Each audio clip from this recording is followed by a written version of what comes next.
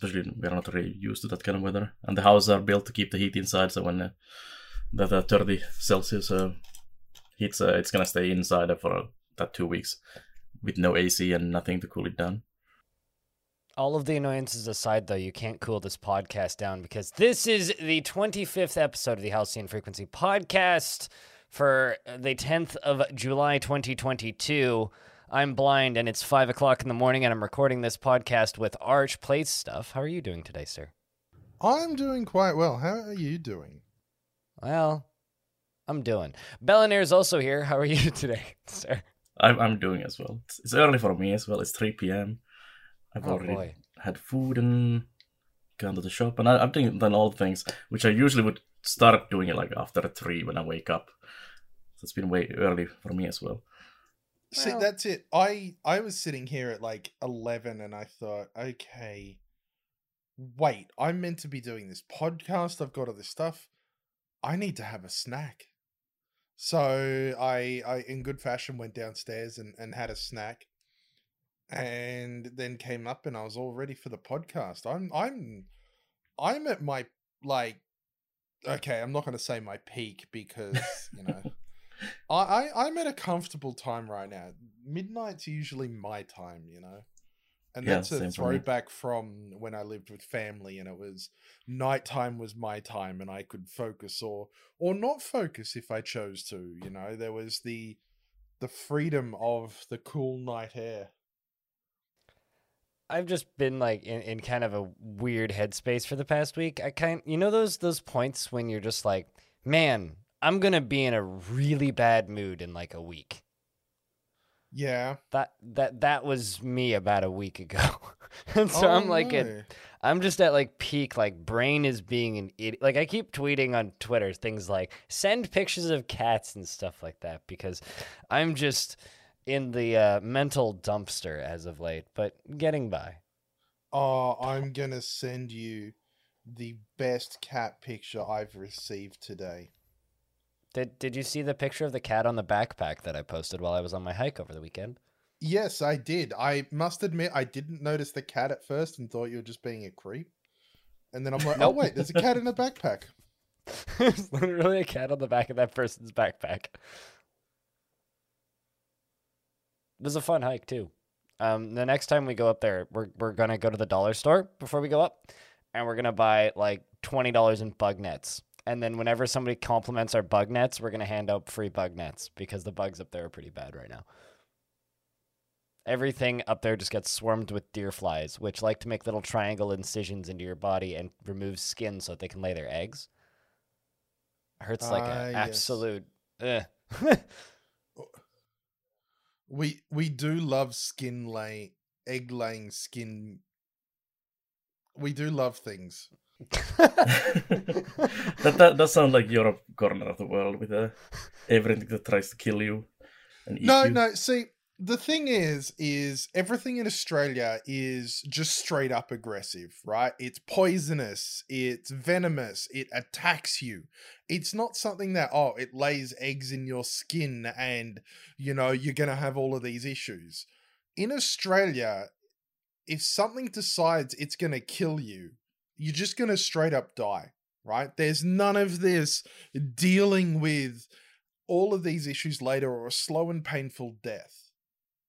You know, that's just the Australians. Wait till you hear about the animals. If a guy looks at you wrong at 5 p.m. in the bottle-o, you're done.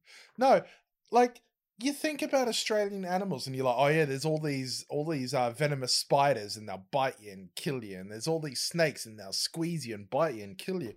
And then there's crocodiles and they'll just eat you and kill you. There's nothing like, oh yeah, this swims up your body and then lays eggs and leaves barbs inside your skin and you suffer horrible pain for...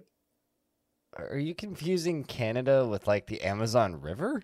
Actually Africa, but also yes. But I'm just saying... Because the Amazon River has those bugs that like to swim up your dick.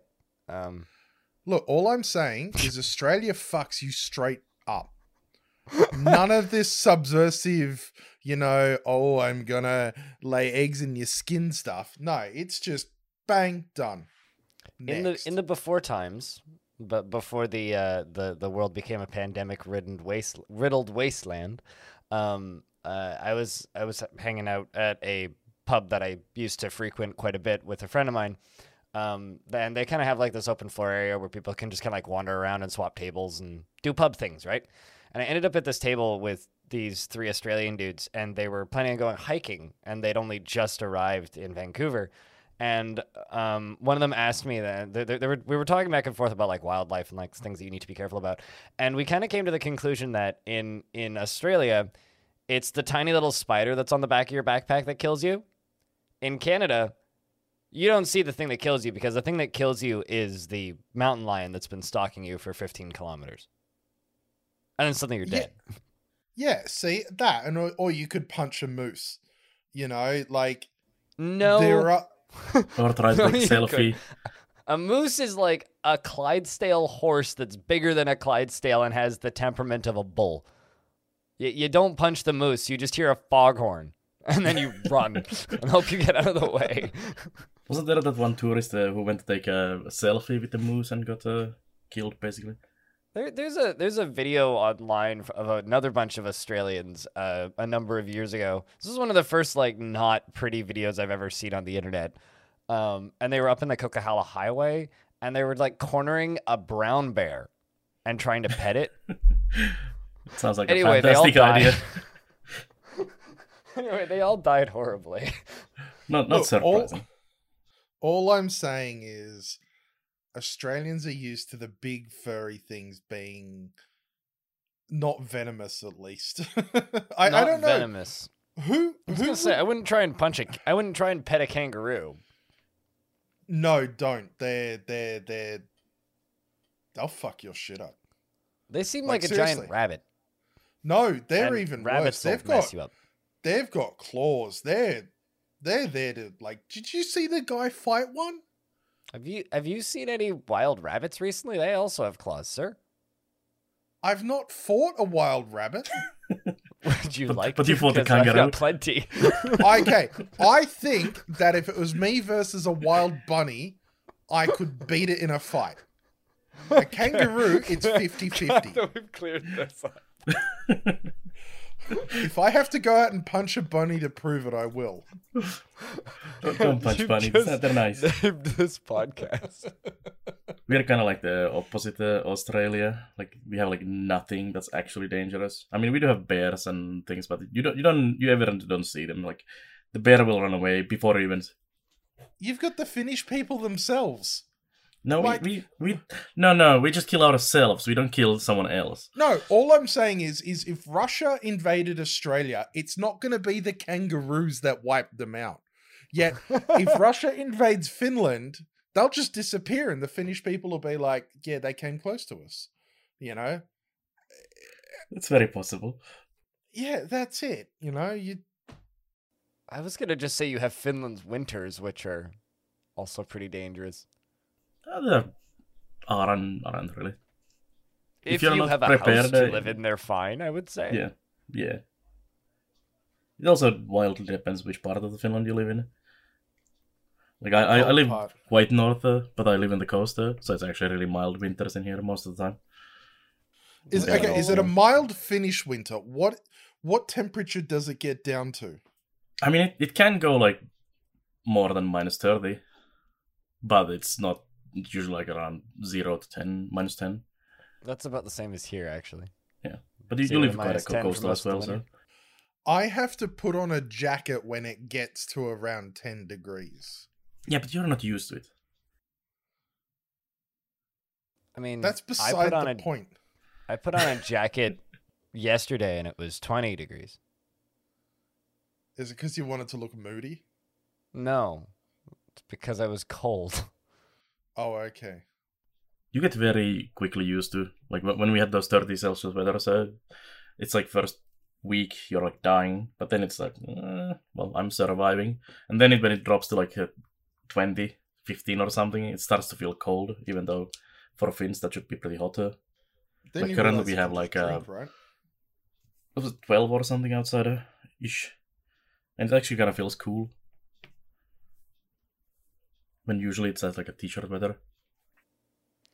Yeah, for me, it really depends on where my head's at. Sometimes it'll be like kind of warm out, like yesterday, and I'll be like, well, putting a jacket on. And then sometimes it'll be like, I don't know, 5 degrees Celsius. And I'll be like, yes, t-shirt weather.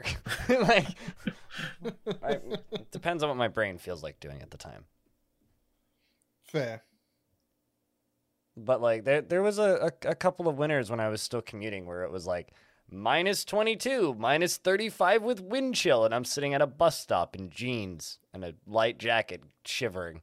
Yeah, it's quite normal here as well. Been there, done that. Yeah, no, I would just straight up be a popsicle. Well, no, but you would have probably been like me and loitered at the gas station in between buses more often than not. They had hot chocolate, so it was pretty good. Works for me. Speaking of works for you, Arch, you've got an itch bundle you wanted to talk about a little bit, I think. Yeah, well, this section. This is a big topic because I've kind of wanted to talk about this a bit, and it ties in with the other topic I wanted to talk about. The itch.io bundle for abortion funds. It's still going. It's going for another 5 days and 18 hours. It's raising funds for the National Network of Abortion Funds, which is an absolutely amazing organization. We all know the news of Roe versus Wade being overturned in the US, and we know that it doesn't stop abortions, it stops safe abortions. What the National Network of Abortion Funds does is they help people get to where they can get safe abortions, whether it's transport, accommodation, anything of that. They work with local grassroots organizations across the states to ensure that people can get to the reproductive health care they need. And like, it's amazing. It's already raised almost $261,000 US, and I'm doing my part as well because at the end of last month, I had a conversation with Aya, and she was we were both very deeply upset by what was happening, and we wanted to do something. So I decided to dedicate this month to raising funds for it. And I'm a small streamer. I'm not huge. I'm not as big as you two or anyone else on the team, really. But we've already raised $200, and it's the 1 week in, and I think that's really awesome. And this is something that means a lot to me. And seeing the itch.io bundle as well, it's just amazing to see. And there's also a lot of fun games in there. I'll talk more about them during the game section because I played quite a few on stream. But definitely shout outs to Buck Up and Drive. Buck Up and Drive. Okay, I did not play that one. The reason I'm going to say shout outs to Buck Up and Drive is it's like a 90s arcade racing game, sort of like anything you would have seen in an arcade in sometime in the 90s, right? But it's also a fighting game. So you're racing cars, and then a cop will catch up to you, and then your car suplexes the cop car. It's pretty great. See, this is the problem. I needed to do this stream when you're around. Also, so it's a Tony Hawk game. The games. It's a what? So you can grind on rails. So you're like a Ferrari sports car or something, just like zipping it down the highway, suplexing cop cars, and like doing big sick jumps and flips and like grinding on fences. It's a video game. But shout out to Buck Up and Drive. Yeah, I just checked out the dev's Twitter, and it's got I draw stuff. I also throw shit at the wall and call it game dev. Yep. I mean, Buck Up and Drive. If that's not just if defined by that, it sounds like a lot of fun. Yeah, I'm sorry. I kind of felt like I cut into you. My brain's a little soggy at this time of the morning. No, I quite like that. But yeah, no, it's really awesome to see that bundle, and it ties in a lot with what I've been doing as well. So, if you do have $10 and you want to chuck it towards a good cause, and you want to play Buck Up and Drive, definitely worth doing. So something that I just want to shout out on this subject is this indie bundle for abortion funds includes 481 physical games and 510 physical games and 481 digital games with a total of 1,122 items. The things with these bundles is they tend to just kind of have stuff stuff added to them as they go. But usually by the end of them, it ends up being upwards of like 1,200 to 1,500 different items that you end up getting out of them. So they're ridiculously good value. On this subject, there's another bundle I would like to shout out, which will also be linked under this podcast, which is worthy of a Better, Stronger Together for Reproductive Rights, which has raised $30,000 of their $150,000 goal. Also has roughly 120 games in it and about 40 physical games. It's got some different games and some of the same games. It's also got my favorite productivity tool called Tape included with it, which is kind of neat. But this one splits between two different organizations, which is the National Organization for Women and the Center for Reproductive Rights. National Organization for Women's is a U.S. lobbying group, which lobbies in favor of things like abortion rights. And the other one is a more standard reproductive rights group. And I think that's also a bundle that's worth highlighting. It's a very similar kind of thing, and for a very similar cause, but from a different direction. So instead of directly helping, it's lobbying, which is also important. Yeah. I've also just bought that as well. So I'll be checking out Tape. It's just a really nice notes and reminder tool that's super light. Look, I'm always looking for a good notes and reminder tool. If there's one thing that's common about ADHD is you're always looking at the next planner. You don't follow them, you don't listen to them, but you always want the next one because maybe it'll work with this one. Oh, and also, Hack, H-A-Q-U-E, is in both of these bundles. Fantastic little roguelike. Also has some things that makes it approachable if you've never played a roguelike before. So it is actually a roguelike? Yeah, it's actually a roguelike. But it's very meta. Kind of in the same way that, like... what's the name of that game? Undertale is meta. So, like, there's... when you beat the game for the first time, you truly begin to unlock what the game's trying to tell you about. I'll put it that way. Right, okay. It's a good little game. And I recommend it. I'll definitely be checking it out. But it's also just a good little roguelike. There's a third game for the Playdate in this bundle? Gosh, darn it. All right, I need to stop scrolling down this bundle. These bundles are dangerous. But yeah, no, great causes, great bundles. As I said on stream earlier this week, whenever crappy things happen in the world, that is immediately responded to by incredible itch bundles with way too many games and great value. So all I can say is just go pick up some good bundles and go play some good games. We'll be right back after this short break, and when we come back, we're going to be talking about the games that we've been playing this week. Thank you very much for listening to our speeches about these itch bundles. I think that they go towards a great cause, and we'll be back in a couple of minutes. Hi.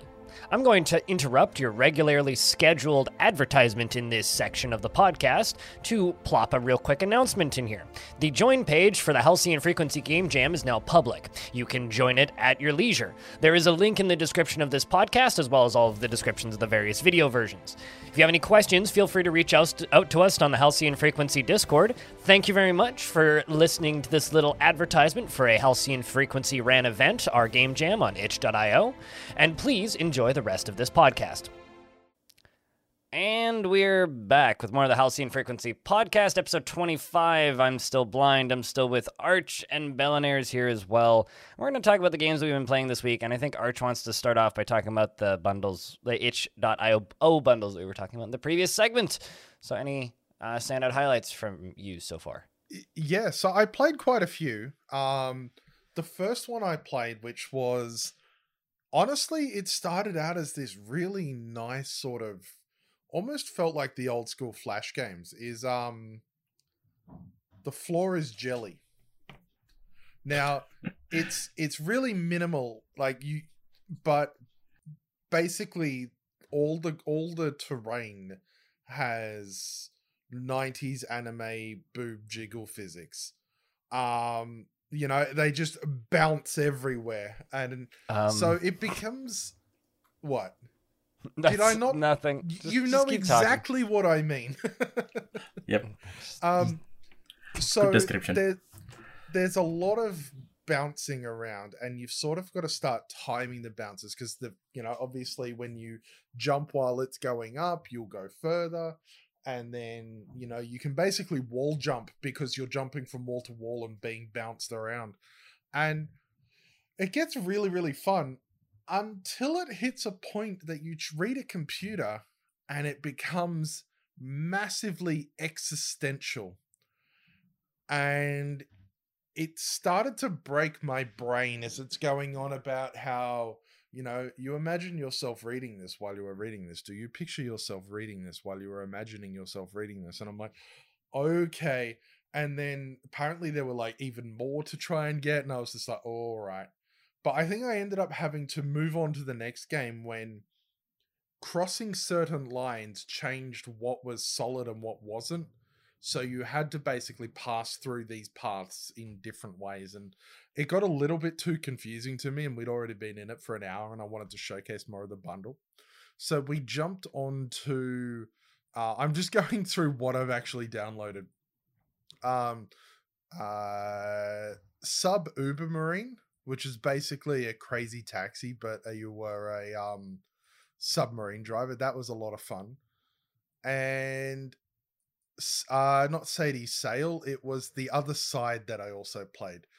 The Other Side was a really cool game where your entire job was to basically power this drill to cut through a wall, right? And there were multiple things that could go wrong with the drill, and you'd have to take it off, put it back, unscrew things, fill up the coolant, fill up the oil, charge the battery, and all of that. And you were basically, it had this idea that you were being forced to stay inside, but you saw the surface and you feel like you were being lied to, so you're trying to escape, and security's on their way. It was really quite fun, and a really good learning curve too. Like the first layer was in your own time, and then the second layer was security's coming, you've got 5 minutes. So it sort of really got you in nice and easy to understand how everything breaks, how it's all fixed. But then once you do that, it ramps up, and it does keep quite a nice suspenseful feeling throughout it. So yeah, there's a lot of fun ones in there, and they've added more. And I'm looking at the ones they've added since, and I'm like, yeah, I would have absolutely played this. But I'll probably be playing more off stream for sure.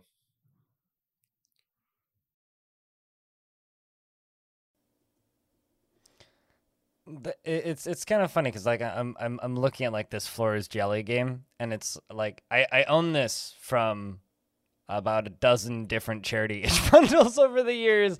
I haven't played it yet. Yeah, maybe I should play it. It does get a little hectic when you've got to like bounce certain ways quickly. Yeah, it's very interesting, but no, I quite enjoyed it.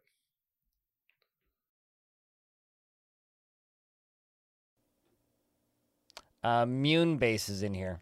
I'm just noticing. See, this is the problem I have. I'm not an itch.io experienced person. Well, Moonbase is on but Steam. What I'm saying is you are like the master when it comes to itch.io, right? No, I'm not. I'm just really bored and had too much free time for years. You are like the bored and too much free time person of itch.io.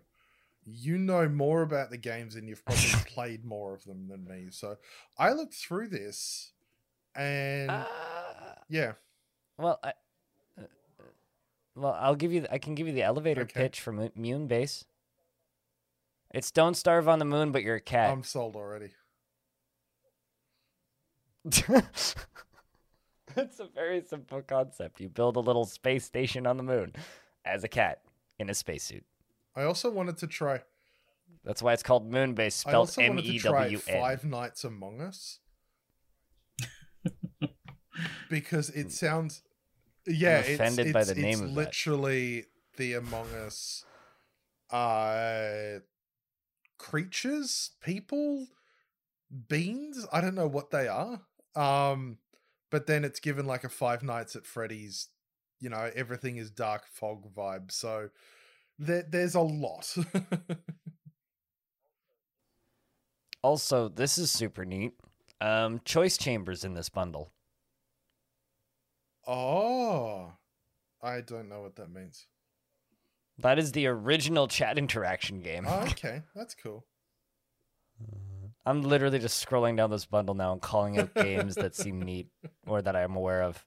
I don't know if this is exactly the intended point of this topic. No, not really, but like, hey, you do you. Did you play anything else that was interesting from this the bundle? I there was a couple that were not interesting.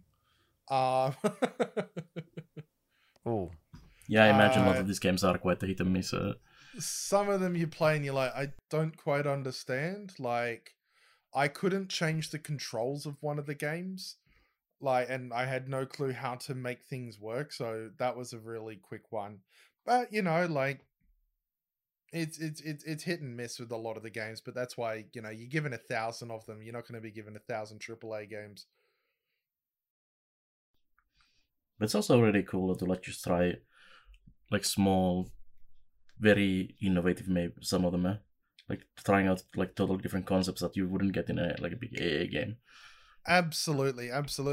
It's fun seeing games done for an idea as opposed to games done for a profit.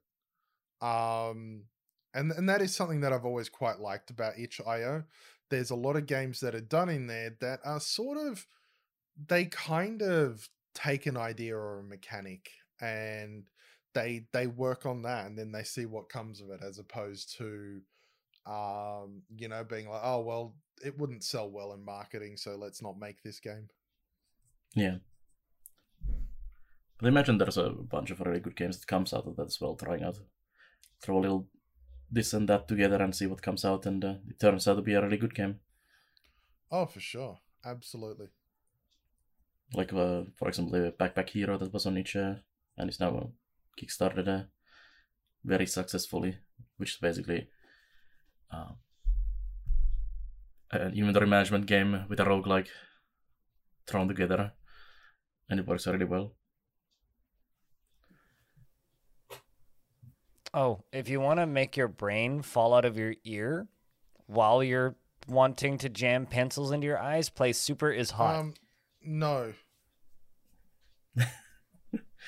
Okay. Well, it's super hot, but you're also playing Baba Is You. So you have to change the rules of the world while playing Baba Is You so that you can then play Super Hot with the rules from that you just programmed the game to use for Baba Is You. Sounds like a very cool concept if it's very well done. It's a cool concept, but my God, your brain will fall out of your ear. Also, I'm a big fan of the description of this, which is Super Hot X Baba Is You mashup game. You did not ask for, but got anyway. This is the worst game that I've ever had to bug fix. Yeah, I imagine that's terrible.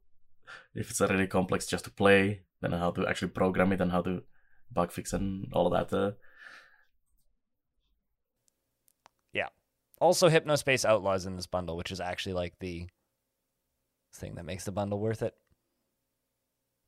I should stop just like randomly naming games, and we should talk about other games. Next game. I can talk about Anvil Saga. So Anvil Saga had a demo during the latest Steam Demo Fest event they're having, and it was actually quite nice. Other than I wasn't able to get any food in the demo, so everyone starved, which is a little bad sad. But they now came out in early access, and I immediately jumped into it. It's basically like a business management simulator with a little RPG elements thrown in, where you are a blacksmith in France during English-France war, and you kind of have to flip-flop between the sides of which one you want to support, and there's also witches, the church, and like shady people, and you make things what they want. And it's almost like if you played any of those like food restaurant serving things, it's kind of same, and they just come throw an order, and it's basically a drive-through blacksmith, and you get a couple of helpers. You build a house, and it's pretty fantastic as is. There's some really fun cameos. There's totally not a Link from Zelda. It's a stranger from another world. And then there's a Dragula asking for a non-silver cutlery because he can't use silver tools, and there's all kinds of weirdness. Nice. The only problem with that is that it only has a story for the first 20 days of the game, which is like 2-4 hours, depending how slow you go. So it's actually pretty limited. And they have a roadmap up, but no dates or anything when the next parts of the story are coming. So it's definitely a great game, but probably unless you really want to jump with it now, it probably is better to wait at least a few of those big updates to actually have some content in it. Has the sandbox mode launched yet?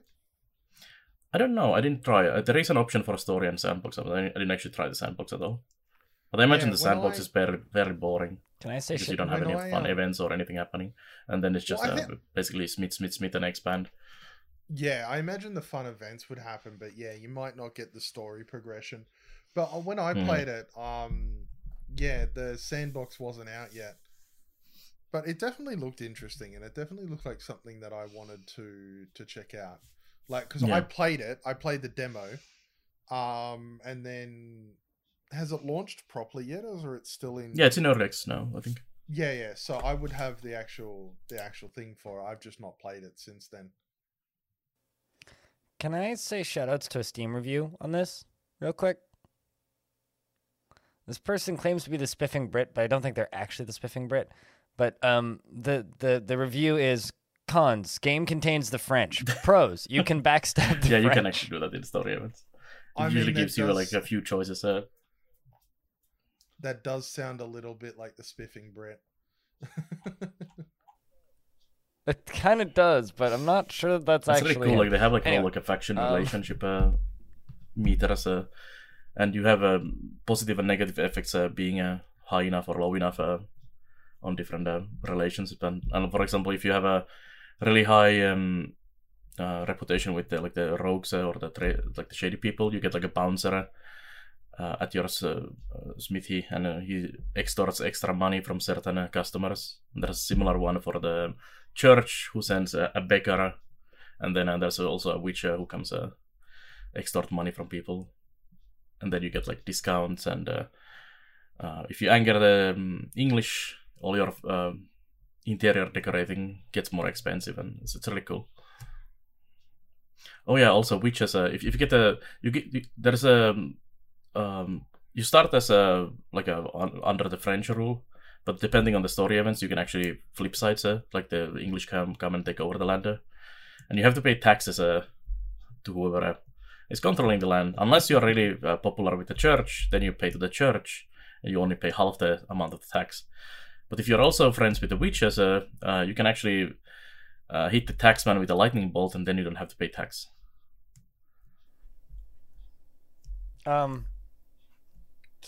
This is why I hate games. They appeal to the male fantasy. I mean, you would smite the taxman in real life as well if you could. Exactly. I like my tax lady. Not the person who does your taxes. The person who you have to pay taxes to. Yeah, comes collecting tax. You can also refuse to pay the tax. Yeah, they give me free healthcare. Yeah, I'm pretty happy to pay our tax as well. I quite like the people that take my tax money. Thanks. I make sure I don't go bankrupt generally. Just in case anyone's listening, sorry. What that I like think all three of us live in a countries where we get pretty good return for our tax money on like everything, healthcare, education, and all of that. Yeah. Education, not so much. Healthcare, yeah. But for over here, at least. Anyway, this is a politics-heavy podcast. It's the Times. It's how to get 1-star ratings on iTunes. I mean, it's rating still. Yeah. Yeah, true. So what have you been playing, Blinder, this weekend? What have I been playing? Sleep deprivation. I've been playing a UDFT. and enter a game called Enter the Chronosphere. But I think I'm going to start off with UDFT because this one's real quick. Ukraine Defense Force Tactics. While we're talking politics, Ukraine Defense Force Tactics is a very small, like $3 indie project made by a bunch of Polish devs, where all of the profits go to Come Back Alive, and it's kind of it's a very simple game. It's a wave defense game, tactics game with hexes and the occasional Wilhelm scream when an infantry unit dies. It's a simple little tactics game that's very much focused on like turtling against endless waves of hordes of Russians, and it has all of the mechanics of a competent tactics game, and all of kind of the bits and pieces to make a competent tactics game, but it doesn't really have anything else around it, right? So it gives you a little randomly generated map with a bunch of hexes, and then you just kind of have to survive as long as possible, and that's kind of the whole game. When you die, you get a score, and then you can spend that score on like small upgrades for your units, things like, you know, slightly more damage or slightly more HP, or slightly more move speed. But the kind of neat mechanic that it has is you kind of snowball. So every single time you kill an enemy unit, a little power-up pops up that gives you an extra action point permanently for the rest of the game until that unit is defeated. So by the end of it, you'll have these tanks that can shoot like 9 times in a turn, and it's kind of fun, actually. It's like I said, it's a very simple game. I've got maybe 2 hours in it. I put up a video of it the other day. It's a very simple little tactics game, but it's got all of the bones of a good tactics game. It's just very simple because it was made in like a month and a half with a small team. The group that put this together, all of the art in it is completely unique to the game, and it looks fantastic. There's like 2 short animated cutscenes in it. All of the character units and animations and sounds are great. It's a very polished little thing, and I quite like it. Like I kind of expected to just like play it and be like, all right, this is a charity project, cool, and then just move on. But it's actually like a compelling little strategy game. Also, I think it's like 10 turns or something, there's an airstrike which comes in on the map. And the kind of funny thing is, you'd expect the airstrike to be a bad thing for the player, right? The airstrikes usually end up blowing up more Russians than you. So it's very accurate to real life lore too. It's kind of a yeah, it's a thing. So like you'll just be like turtling, and then it'll be like, oh god, the airstrike's coming in next turn. So you move all your dudes out, and then they all move into the tiles with the airstrike. Also, if you kill a person of interest on the enemy team, you get these little cards, and they sometimes come in airdrops, which will give you like they're like one-use burn cards. So it'll be like, call in an airstrike, make it impossible for the enemies to move this next turn, make this one of your units invulnerable this next turn, damage and cripple and force them to not move for 5 turns on an enemy unit, and things like that. So like there's depth to it. Cool. It's fun. That's my bit on Ukraine Defense Force Tactics. That sounds like it's for a good cause, and it's also an entertaining game. Yeah. Belliner, do you want to tell me why you've been playing Oxygen Not Included again? I've been wanting to play a bunch again. I mean, I only put like 500-600 hours when it came out in the original early access, which was the reason why I got partnered on Twitch, because it was wildly successful on my channel as well. And then after 500 hours, I kind of did not play that much, surprisingly. And I came back to it again when the actual launch was for the vanilla, and then a little bit when the DLC launched. But I haven't actually played the DLC all the way to the end, and I've been meaning to do that for ages. And I thought there was a good moment of nothing big and interesting coming out for a little while. And it's like, let's go back to Oxygen Not Included and finally do the whole content all the way to the end. And it's been really fun. Also, there's been like a bunch of different updates. There was a really nice like a performance update just before I started playing, and it's been great. It's like going back to 2017 again and playing all those games from there. An old comfy blanket.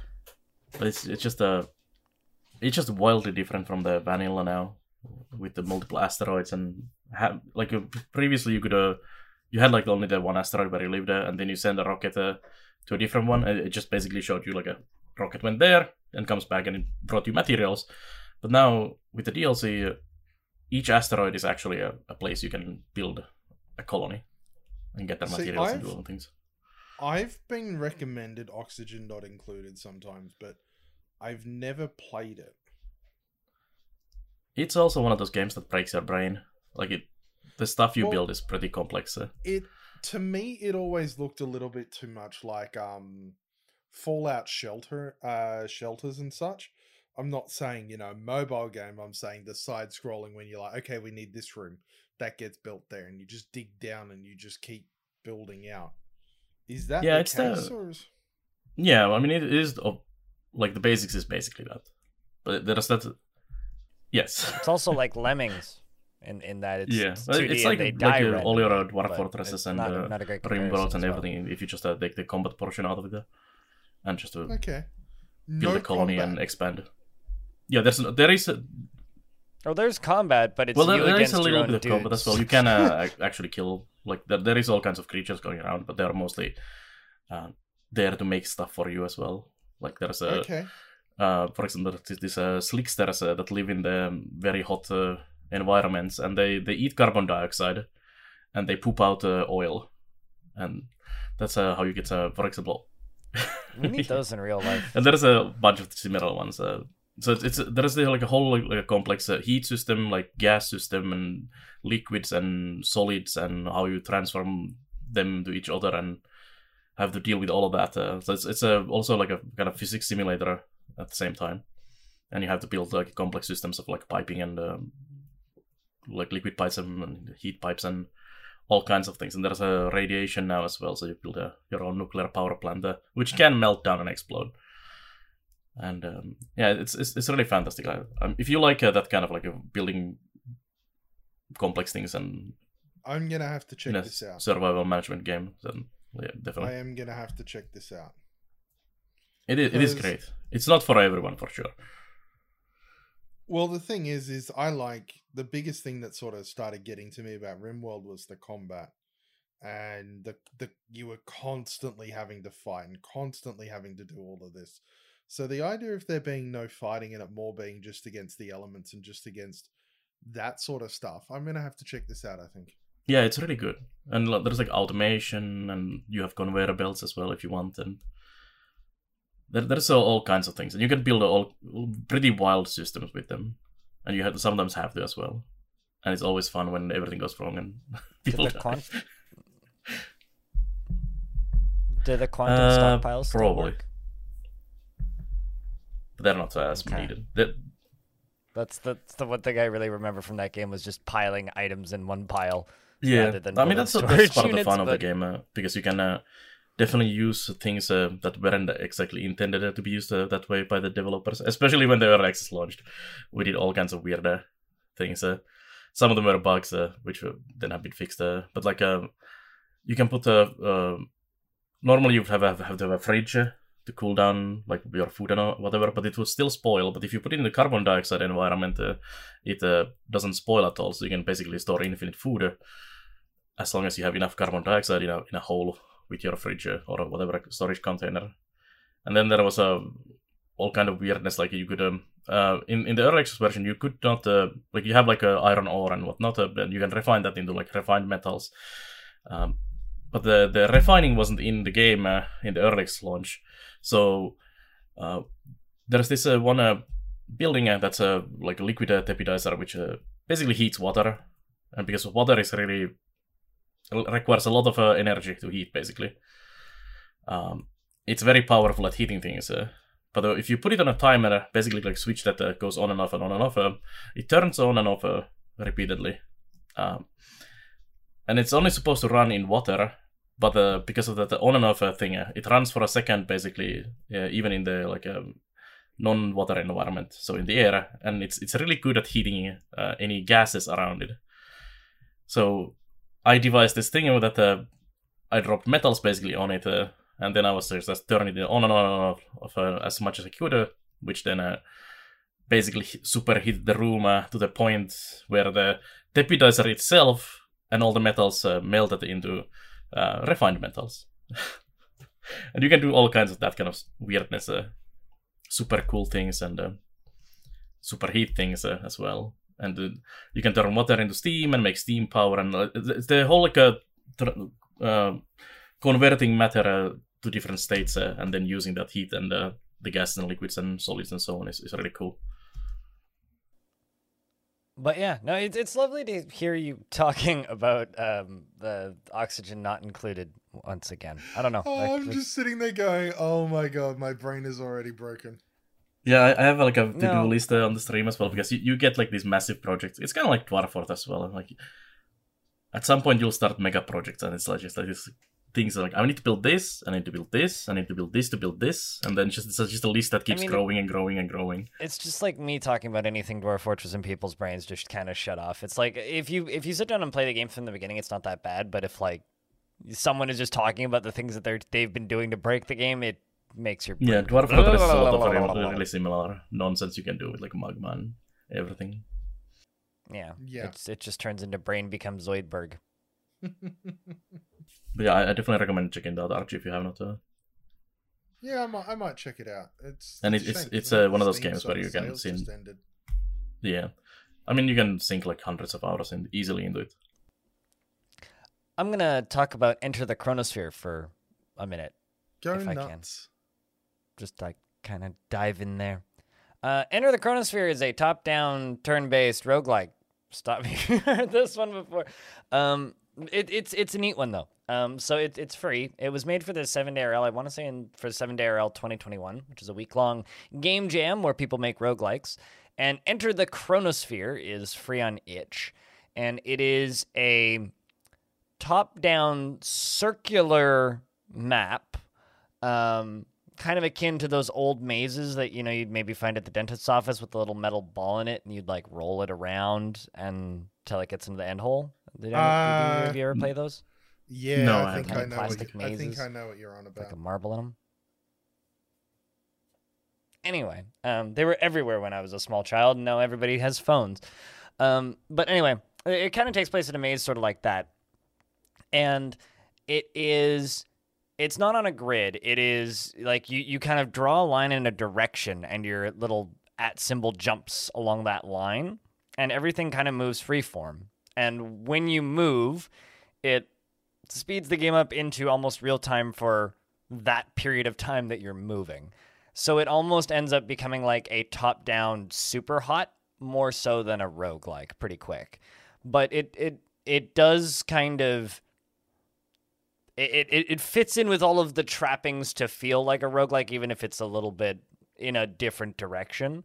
There are various different weapons that are left around the environment, and pretty quickly you'll be like dashing to the left and then dodging a bunch of screws that some chess piece is shooting at you so that you can fire a shotgun in between two pillars and hopefully pop the guy and the thing behind him so that you can then dash forward and pick up dual-wielding pistols and then shoot them behind you again, and then throw those at something so that you can pick up another weapon and stab something with it. It's a lot of fun. It's kind of hard to explain because it is just a very abstracted thing and there really isn't a lot to it. But it runs in a browser. It's free. It's called Enter the Chronosphere. It's got a jazzy hip-hop soundtrack that was written originally for the game, and it is a bunch of fun. I played it for like 3 hours over my weekend. Nice. So that's Enter the Chronosphere. Arch, you want to talk about Deponia? Yes. So I was joined by Arya on Thursday night, who we decided that she was going to join me in the call because otherwise she would destroy her keyboard yelling at me. Because I'm first of all not good at point and click games, and second of all I've never played Deponia or anything like it. So I jumped into the deep end with the full Deponia collection, and it's absolutely fun. It's delightful. It broke my brain several times. We're going like, I've done everything I can. Where do I go with this? But then you find something that works and you feel so smart for it. But no, it was good fun. I got about 3 hours into it, and I feel that I progressed probably at the pace of someone who is not good at point and click games, that's for sure. um but yeah, it's kind of nice there being no stakes. You know, you're not like trying to beat the time. There's not a game over. There's not any challenges or things you have to manage. It's just finding what clicks with what. And it was actually quite nice. Poor Aya did end up yelling at me a lot, but thankfully her in her yelling, she unplugged her microphone, so we didn't hear any of it. Chat was quite disappointed at that. But yeah, no, it went quite well. Fun was had by most. The Deponia were definitely one of those point and click games that have kind of the moon logic, where it doesn't really make sense that this is what you need to use for this sometimes, but it just slots in there, and it's really trying and throwing things at the wall until one of them works. So some of it, like, I would like to have a guide next to me that if I don't work out what to do in like 5 minutes, I quickly check the guide. And I did get broken at a spot. And after the stream, I went and looked at it, and even the guide doesn't make sense. You know, I'm like, how are you supposed to know this? And it was so strange. And like, it's kind of tough when you are, especially when you're doing it on stream, because every interaction you do is voiced, right? Yeah. So and just repeating you try times. using an item on an item, and he will voice it out. You try use another item on another item, he'll voice it out. For me, I'm quite a fast reader, so I can read quicker than the voice, but because I'm on stream, I've got to keep waiting for the voice to play and then go through with it. So that kind of slowed me down a lot, especially on stream. But apart from that, no, it was quite entertaining, and I think I'll be continuing to play it at some point. Yeah, I think all of these kind of point and click games could use the similar helper function, like the new Monkey Island remakes. Well, new, not really new at this point, but in those you have basically a button that gives you a hint where you need to go next and what you need to do next.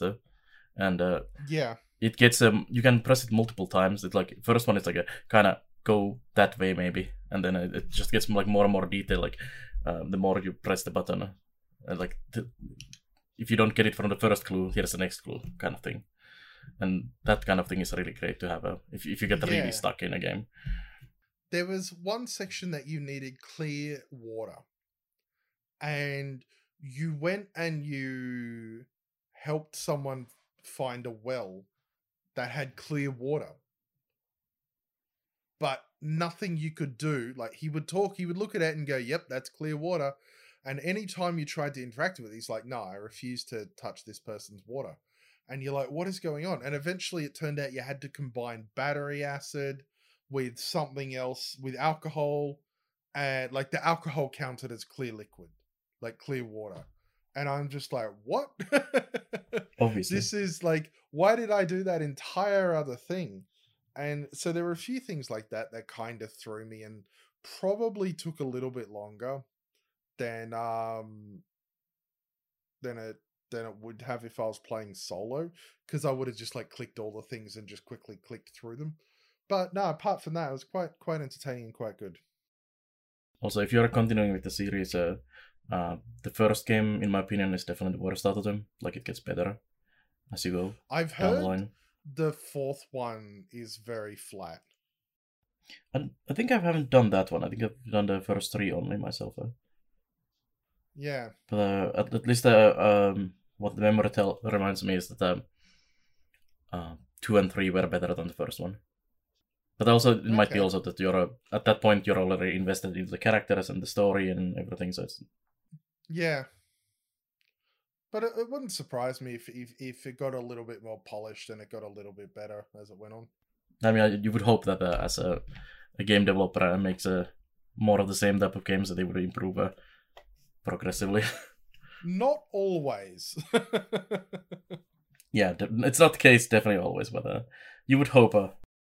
But, you know, I'm just kind of looking at the list of games here and going, man, I think that's pretty much everything. Is there anything else we wanted to talk about in the games we've been playing in the last 2 weeks? No, not for me. I haven't been playing a bunch of Monster Hunter off stream. All right, Bell, Monster Hunter Minute, go. Monster Hunter is great. The new DLC is great. It's more Monster Hunter. If you like Monster Hunter, it's great. Go get it. If you don't like Monster Hunter, you don't get it. But the one thing it did actually really well is the Rise base game was actually fairly easy for a Monster Hunter, and difficulty ramps up quite nicely in the new DLC. So cool new monsters, more difficult, new shit, and all the things. So definitely recommend it. All right, fantastic. We're going to go to news right after this short break. And when we come back, we're going to talk about the news of the last week or so. We'll be right back. Hi, this is Tidikiri. I'm a full-time content creator and Twitch streamer focusing on indie and strategy games. I'm advocating accessibility in video games, especially when it comes to simulation sickness. I love chatting with my wholesome community, achievement hunting, and winter. Look for Tidikiri on Twitch, YouTube, Twitter, Instagram, TikTok, and Patreon. And now, back to the podcast. And we're back with this here episode of the Halcyon Frequency podcast, hosted by me, Blind IRL, as well as Arch Plays Stuff and Bellinaire. This is episode 25 for July 10th, 2022, and we're going to be talking about the news in the games that or news in gaming and around gaming of the past week or so. Starting off with this first story about RTX 4000 cards maybe being delayed. Arch, take it away. Yeah, too many RTX 3000s around, apparently. In a stunning display of topsy-turvy, it looks like that nowadays there's too many used RTX 3000s, and suppliers are also unable to sell the ones they have. After how scant they were with Bitcoin mining and Ethereum mining, it looks like there's a flood of them. So news on the street is NVIDIA may delay their RTX 4000 GPU launch from October to December to try and help some of those 3000 sell. The kind of interesting thing about this is it's almost like all of those RTX 3000 cards were just sitting in people's garages and basements mining Ethereum for the past year. So I don't... They were doing that, or they were there trying to be scalped. And what's happened is the mining's gone down, so all the used ones are hitting there. And plus also, like, we do have to take in mind that they were hit heavily by purchases, so they probably ramped production up significantly. And the problem is they just produced further than the block was. So that's I mean, I'm not complaining.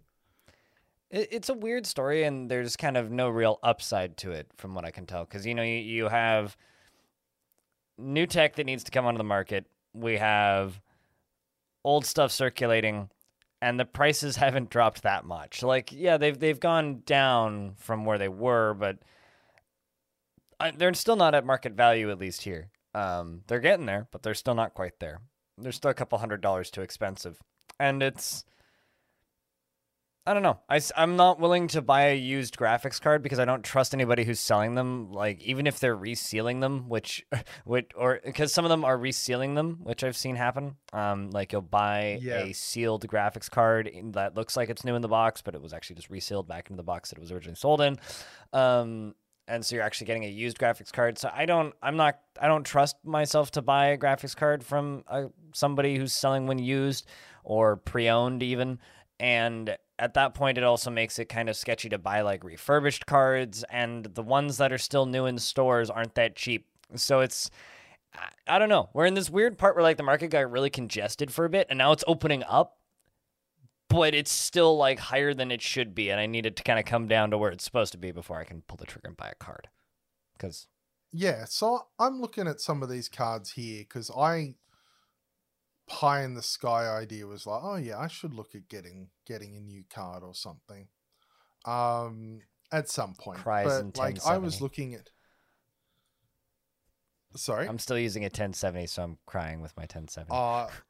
I'm using a 2070, but I have been debating updating that.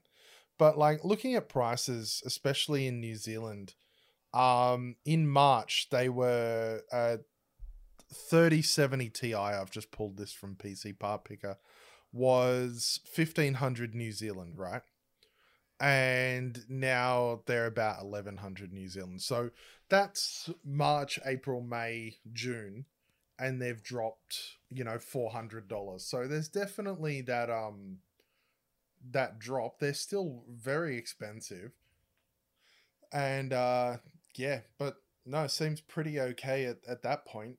Hopefully they just keep going down. Yeah, I think I'm gonna give it until the end of summer and see where it's at, but I kind of just hope that the 4000s come out and they don't get scalped and they're reasonably priced. But I also wish that global warming would stop. So some things are just inevitable. Yeah, that's totally not gonna happen. Yeah. Speaking of things that are inevitable, is people being mean to people on the internet. So you guys know who Ron Gilbert is, right? I can just kind of assume this. Sometimes heard of it. Yep. The guy who did Monkey Island. Yeah, as well as a bunch of other lovely point and clicks over the years. Ron Gilbert, kind of an industry legend, I think, fair to say, has a blog called Grumpy Gamer that he's been posting to as long as you can blog. He recently removed the comments section from his blog, as well as as stated publicly, he's not going to post anything about Monkey Island or Return to Monkey Island, the published by Devolver continuation of the Monkey Island franchise that's currently in development, because of people being mean to him. People have been going after him due to the art style. If you haven't seen Devolver's Return to Monkey Island, made by Ron Gilbert and team, it is a beautiful looking, very kind of a nice mix of like an animated film and a oil painting. It looks gorgeous, and people are upset that it's not pixel art. That, and there are people that are worried that it's going to be all about the politics that they don't like, or that they don't immediately agree with, or even just politics in general, because there are some people whose heads just spontaneously erupt into anger when politics is mentioned. But in reality, games like Monkey Island have always taken hits at political discussions just with puns. But maybe you were a child when you played it the first time, and thus it went over your head, kind of deal. Yeah, the originals definitely had a bunch of political and social commentary, kind of hidden in, not really hidden, but there was definitely that in the dialogue and some parts. Since there's at least one other metalhead in the room, I can use this example of people complain about this in every format of media. I don't know what it is with the generation of the people that have grown up in the last 30 to 40 years where they're just suddenly really mad about politics being included in anything, because System of a Down put out 2 songs in 2020, which I bought the little, I think it was either 2020 or 2021, but someone was complaining, since when is System of a Down so political? And I damn near put my foot through my forehead when I read that comment. So people complain about this in every single industry. And what do you think the machine they were raging at was? The washing machine? Rage Against the Machine also political, but but yeah, no. When seeing people complain that System of a Down is political now is very cute to me. But no, this just disappoints me. Yeah, I'm sure what they're even complaining about, the art style and everything. It's different, but so has almost every Monkey Island has a very different graphics between them, and this one looks actually quite nice to me. Well, I'm gonna read some of the comics that are being highlighted in this Kotaku article that I'm looking at.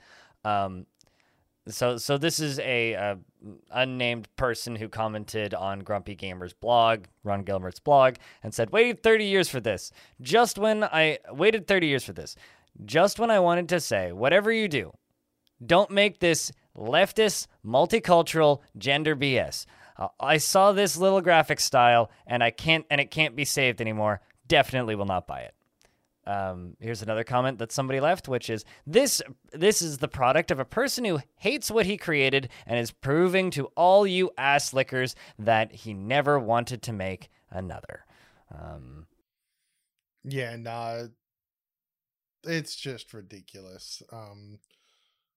It's always funny seeing that sort of stuff, because quite simply, armchair developers, armchair artists, all of that, and like I love when he's like, oh, this is political leftist stuff because of the art style.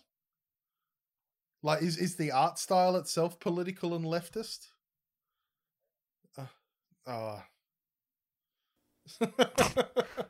That's what being. I think that's the only real answer. Like, just laughing. These are the people that would not care if it was the other side of the political spectrum, and that's where you've got to see the issue. Moving on. E3 is coming back bigger and better than ever, and nobody should care. ReedPop is taking over an in-person E3 next year. ReedPop, they make packs. Yeah, like, how does that... PAX and E3 are completely different styles of events. That sounds to me like E3 will no longer be a news thing or a release thing, but more of just a pop culture thing, like PAX is. Like, but PAX has been, the E3 has been opening more and more for, like, it hasn't been just the industry. Oh, no. For years. I know, like, you've been able to get 15 years ago, it was the place to go for the news, and now it is a place for people to go. But, I mean, I don't see this being a place. Like, I don't know, it just feels weird to me. Like, PAX and E3 have been vastly different ways of having a con, in my mind. And I think I saw the term Key3 referring to Jeff Keighley's Summer Games showcase, or whatever it was called. Yeah, it's kind of interesting whether or not that will take off in a completely different aspect. Like, are people going to go to E3 for the announcements, or is it just going to become another PAX? Well, if this helps in any way, I've got this Video Games Chronicle article up here, which includes a quote from the CEO of ReedPop. And they say, it is a tremendous honor and privilege for ReedPop to take on the responsibility of bringing E3 back in 2023. President of ReedPop, rather. With the support and the endorsement of the ESA, we're going to build a world-class event to serve the global gaming industry in new and broader ways than we already do. ReedPop through our portfolio of world-leading events and websites. And then essentially they go on to kind of elaborate that they want it to be a industry-focused event with community and fan opportunities for interaction, essentially. Whatever that means. The thing that kind of bothers me about E3 is E3 needs to, in order for E3 to exist, to have a reason to exist, it has to be a place for developers and some high-end influencers and publishers, all to kind of, and people, financiers, people with money who want to fund video games, all kind of meeting up and talking, right? And the more audience and people you throw into that are unrelated to that, the more watered down and useless the event becomes, because it becomes I got invited to go to E3 once, and I said no. And the reason I said no is because I didn't want to be in the way of people who were actually trying to work, because generally when I go to conventions, I do a couple meetings the first 2 days, and then I get drunk for 3 days. It's not really, like, there's kind of an upper ceiling for the amount that I can do at conventions, and I usually just kind of end up being in the way for the latter half of it. And when I look at this, I think, okay, if you want to bring back E3, and you want to bring back E3 in a way that matters, you have to convince the video games industry that they need to go to E3 in order to propel the industry forward. And at this point, they'll probably get Focus Home Interactive to have a booth. They'll probably get certain smaller AA and triple, maybe bigger indie publishers there. Like Devolver would probably have a booth, right? But you're not gonna get your Microsofts. You're not gonna get your Nintendos. You're not gonna get Sony, right? Like they're not gonna come back. And unless you can convince them to come back, it's kind of like having it's kind of like having a film live streaming service without Disney or Paramount or any of the major film producers. Eventually, you have to support it with ads, and then everybody unsubscribes. I wonder what I could be talking about. Anyway, it's I don't know. This seems like a waste of time to me. I feel that it's kind of past its time, especially with like the COVID and everything. Like everyone has to figure out their own ways of getting the news and the stuff out there with their digital events and whatnot. And like Sony and Microsoft have had their separate events, and Nintendo has had their separate event for a while now, like on the side of the E3, but not at the E3. And it's like, do we really need the E3 anymore? Even though everyone is already doing their own thing. Mm-hmm.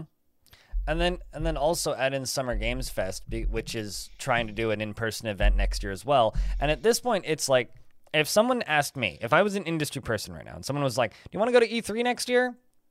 There will be fans there and all of this other stuff. Or do you want to go to Summer Games Fest, which probably is just industry based on what they've talked about previously? I'd go to Summer Games Fest. Yeah. I mean, likely a lot of them will go to both of them. Mm-hmm. But not have like a booth presence or anything like that at the E3. I think they're going to check out maybe a couple of first years. Well, it depends on if they're in the city or not. I mean, if they're already like in the Bay Area, San Francisco, or California, they'll probably just go to both. But I don't know. I guess I'm kind of curious to see what form this takes. I do hope it is something that is more press focused, more industry focused, and not so consumer focused. But consumer focused is how people make money. But maybe it'll come back from the dead bigger and better than ever. Speaking of coming back from the dead bigger and better than ever, Skull and Bones has a beta that you can sign up for. Anybody want to take this one? I think that was roll with it. I think that was announced on E3 as well, like many, many, many years ago at this point. 2018. Yeah. You roll with this one. I'm keen to hear all about it. Does that mean you don't know what Skull and Bones is? No clue. Okay, so Skull and Bones is okay. So did you play Fallout or not Fallout? Same thing. Assassin's Creed Black Flag, the Ubisoft game. I played it for about 3 hours. Okay. You know how it was the Assassin's Creed game that had the annoying Assassin's Creed stuff, but also you could have cool pirate ships? Yes, and there was a button to sing sea shanties. Okay, imagine that, but it's just the pirate ships. Okay, I'm already sold. That's Skull and Bones. But it's also like an MMO. So be wary. And not so. Yeah, unsold. New World, the pirate game. But anyway, Skull and Bones was announced to be like, yo, so like we thought that the pirate mechanics were real fun, so we decided to make an actual pirate game instead of like just because initially Black Flag Assassin's Creed was supposed to be a different IP, but they didn't think it would sell, so they glued Assassin's Creed to it. I guess theoretically this is them kind of reverse coursing and going back to that. Anyway, it just kind of went into development hell. Like, they announced it, they showed gameplay, and then never talked about it again. And we all just kind of assumed it was dead. And then this past, like, major set of announcements, they were like, oh, by the way, we're bringing Skull and Bones back, guys! To the point where, like, it had a Steam page, like 4 years ago that got just delisted. Like, it disappeared. It was dead for a bit. Anyway, you can now go sign up, and long live piracy, I guess. Yeah. What do you think? Is it going to be Epic exclusive? Well, currently it says that it's coming to, just on the website, it says, overcome the odds as you rise from the outcast to the infamous of Pirates Skull and Bones. It'll be available November 8th on PlayStation 5, Xbox Series X, Stadia, Epic Games, and Ubisoft Connect. So it is an Epic exclusive then? I guess you could also just use with Ubi. Like, they've been doing a lot of it there, new games now. It's on Epic and on the Ubisoft, but not on Steam. Oh, I wonder if that would mean that it will also be on Game Pass because Xbox, but I'm not going to get my hopes up. I would guess it would be. I mean, you get pretty like high-profile games on launch. Depends if it's depends whether Epic is spending money or Microsoft is spending money. Yeah. Maybe. I don't know. This is one of those things where it's like, if it was on Game Pass, I'd try it. Yeah, I would try this one for sure. I might still try it even if it's not on Game Pass. Yeah, it'd be interesting to look at. But if I see anything called Ubisoft Quartz, I will be out of that faster. Yeah, that's a yeah. Anything NFT, I'm out. Yeah, definitely. But I think that's pretty much all we have for the day. This is a little bit of a short, but also stapled together, sweaty, hot, it's summer, goddammit, episode of the Halcyon Frequency podcast. Something that I posted earlier in this document and then completely didn't talk about at all. End of this month, we're hosting a game jam. Hopefully by the time you hear this, I will have a place where you can sign up. 29th, 30th, and 31st, and the 1st, starting at the end of this month. The theme is good morning. Anybody can enter. We're accepting people at all skill levels. You can bring stuff from the outside like asset packs and whatnot. Just all of the actual game development has to be done within the game jam. So if you want to take part in that, join the Halcyon Frequency Discord, which can be found through halcyonfrequency.com. But before I shout out everything to do with the podcast, Arch, tell people where they can go find you and your stuff. They can go find me playing stuff at twitch.tv/archplaysstuff. Also on Twitter as twitter.com/archplaysstuff. Bellinair, where can people find you? You can find me on Twitch with Bellinair. And then Bellinair TV pretty much everywhere else. YouTube, Twitter, Instagram, everywhere. And also, like last week, I've been painting a mini at this time as well. So you can find my miniature stuff on Riku's Hobby Corner on YouTube and then Riku's Minis on Instagram. And you'll probably see what I've been painting today in a few days. And please tweet pictures of cats at BlindIRL because my brain has been stupid the past 2 days. And did you see my cat? Did you see the cat I saw? I haven't opened Twitter yet because I'm a professional, but... No, I will open it after we finish recording this. And you can find me at twitch.tv/BLINDIRL or stupidskull.com and BlindIRL everywhere. YouTube, Twitter, everything. Also on the 14th, I will be having a discussion with previous podcast guest host Tekid and Dwarf Fortress creator and developer Tarn Adams on July 14th at 3 p.m. Pacific. So show up at my Twitch channel if you want to hear that discussion. That should be fun. But I think that's everything for this podcast. So if you want to find more episodes of this podcast, you can do that over at halcyonfrequency.com or the podcast platform of your choice. If it's not available in a podcast platform that you would like to find it, please send me a DM and I will make it appear there. If you want to ask us questions for this podcast, because we do sometimes do Q&As, you can go over to our Discord and there's a questions room where you can ask us questions or just simply discuss the podcast in the podcast room. And you can follow the team at Halcyon Megahertz. And I don't know what else I'm shouting out at this point. Share the podcast with your friend. Play it for your dog.